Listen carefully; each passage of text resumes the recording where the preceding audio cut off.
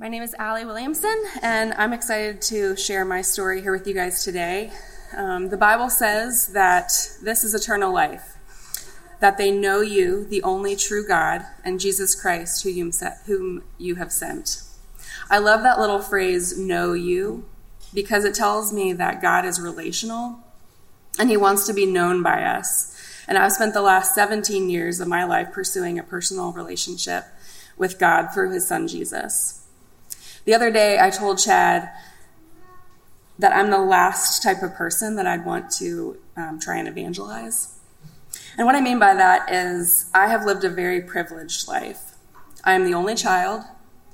I have a mom and dad who love each other and me. I earned good grades. I rode horses for all my childhood. I went to concerts. We spent time on the river. And I've been to Hawaii literally more times than I can count. And even when there were fights, they were met with forgiveness. And when we experienced loss, it was met with laughter. And when I disappointed my parents, they met me with hugs and encouragement. Not too short of idyllic. I was praised by my parents, my teachers, and my friends for being nice and kind, a good person. I've never had a need that wasn't met by someone that I loved. So I thought, when I was talking to Chad, it's hard to explain to someone who doesn't have needs that they need Jesus. But I have a memory from when I was in elementary school. I walked into my parents' room one morning. I climbed in bed in between them, and the light streamed through the windows, and I just felt the love and fullness of that moment. It felt almost complete. And I say almost because I just had like a longing feeling. And I went through all the things that I had. What did I need?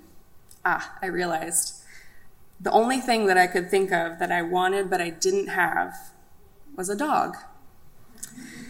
I didn't know it then, but for me, I think that is the first memory I have of God actually pursuing me.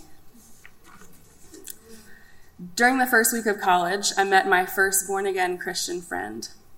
It was spring, my freshman year at JMU, when everything blew up with a guy that I was dating, and I went to my friend's dorm, and I sat down, and I told my sob story, and he asked me this question that changed my life. He asked, "What is your relationship like with God?" And I remember thinking, what does that have to do with anything? When I saw that that was actually where this conversation was going, I didn't know how to begin to answer his question. It was as if someone asked me to describe a boat, but I'd never seen the ocean. I grew up Catholic, and even though we had stopped going to church when I was young, I could say, and I think I actually did say, Jesus died on the cross for my sins. But relationship, daily thoughts, and movement toward God, not really part of my vocabulary and not part of my heart's desire, and definitely not something that I understood or was able to articulate. The idea of a personal God was not something that I was familiar with at all. After that night, I started going to InterVarsity at JMU, and I started reading the Bible. That summer, God took a hold of my heart, and I realized that I did actually have a need. And it wasn't something that a loving family or doing good things or being a good person could fix. I learned by reading the Bible that I wasn't all that great, that my sin grieved and separated me from God.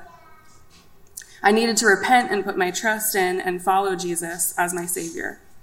Although I felt I was pretty good and a pretty good person in the world's standards, I learned that I, in fact, did not meet God's standards. But God made a way because he's gracious and loving, and he desires a relationship with each one of us. And so began my relationship with God. I get to know him by listening to what he says, reading the Bible. I talk to him about my thoughts and my joys and my struggles through prayer. And I remember and celebrate and sing about all the good things that he's done in my life and in the history of the world through worship. After that summer, I transferred to USC, transferred back to JMU, met Chad, graduated, got a job at admissions at JMU. I went to photography school, graduated photography school, started a business as a wedding photographer, and got married to Chad. In 2016, we moved to Williamsburg and decided that we wanted to start having kids. But we battled infertility for almost 5 years before we got pregnant. We had years of treatments and lost 5 babies before 8 weeks. Waiting is hard work. I would walk down to the James River almost daily to pray and just hope that I'd get a sign or a clear word from the Lord that this would be my time, my month, that I'd see a rainbow and think, oh, this must be it. And then another month would pass, and just like the last, I'd almost be embarrassed for getting excited. How foolish for hoping. I struggled with feeling forgotten. I knew that God was real, but I wanted him to reveal himself as personal again.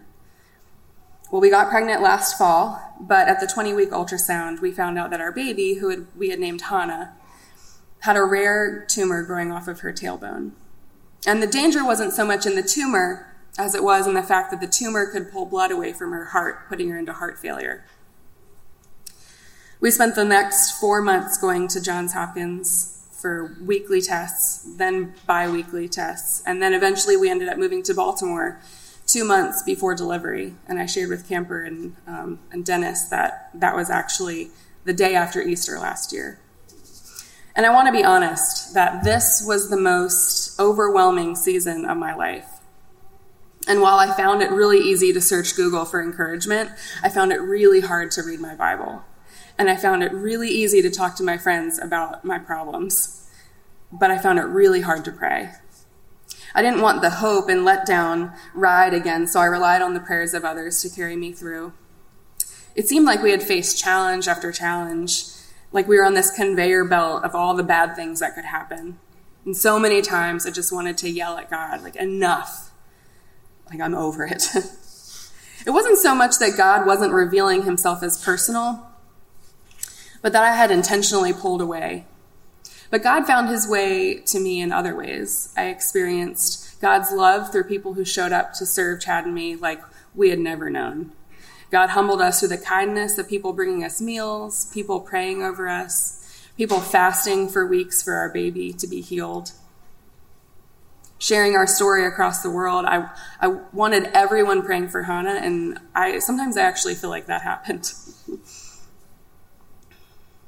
I experienced new depths in my relationship with God because of how he showed up in the very hands and feet of the people who are faithfully serving our needy souls.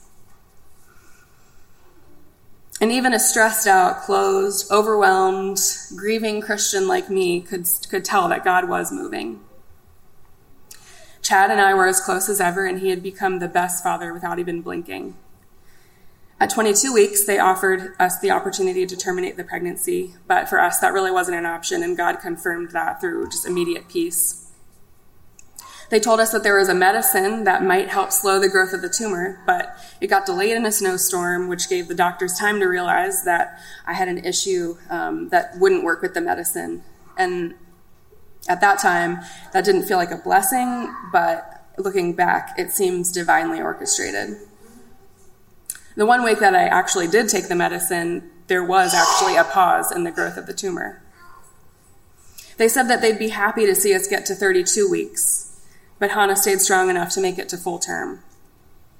God moved in the hearts of people we hardly knew to completely pay for our 2-month stay in Baltimore. And skipping over a bunch more God moments, we got to bring a healthy 3-week-old Hannah home from the NICU. And right now, she is actually not in the nursery. She is just having a temper tantrum out there. So here we are on Easter Sunday, remembering the resurrection. And why does the resurrection matter today? Especially after the year that we've had, I can say with confidence that the resurrection shows us that everyone needs Jesus. He took our punishment, died for the sins of the world, and rose again so that we can have life everlasting. The resurrection shows that God is personally invested in you. You are not forgotten. The resurrection means that you can trust God. He will go to the most creative, devastatingly beautiful lengths in pursuit of a relationship with you.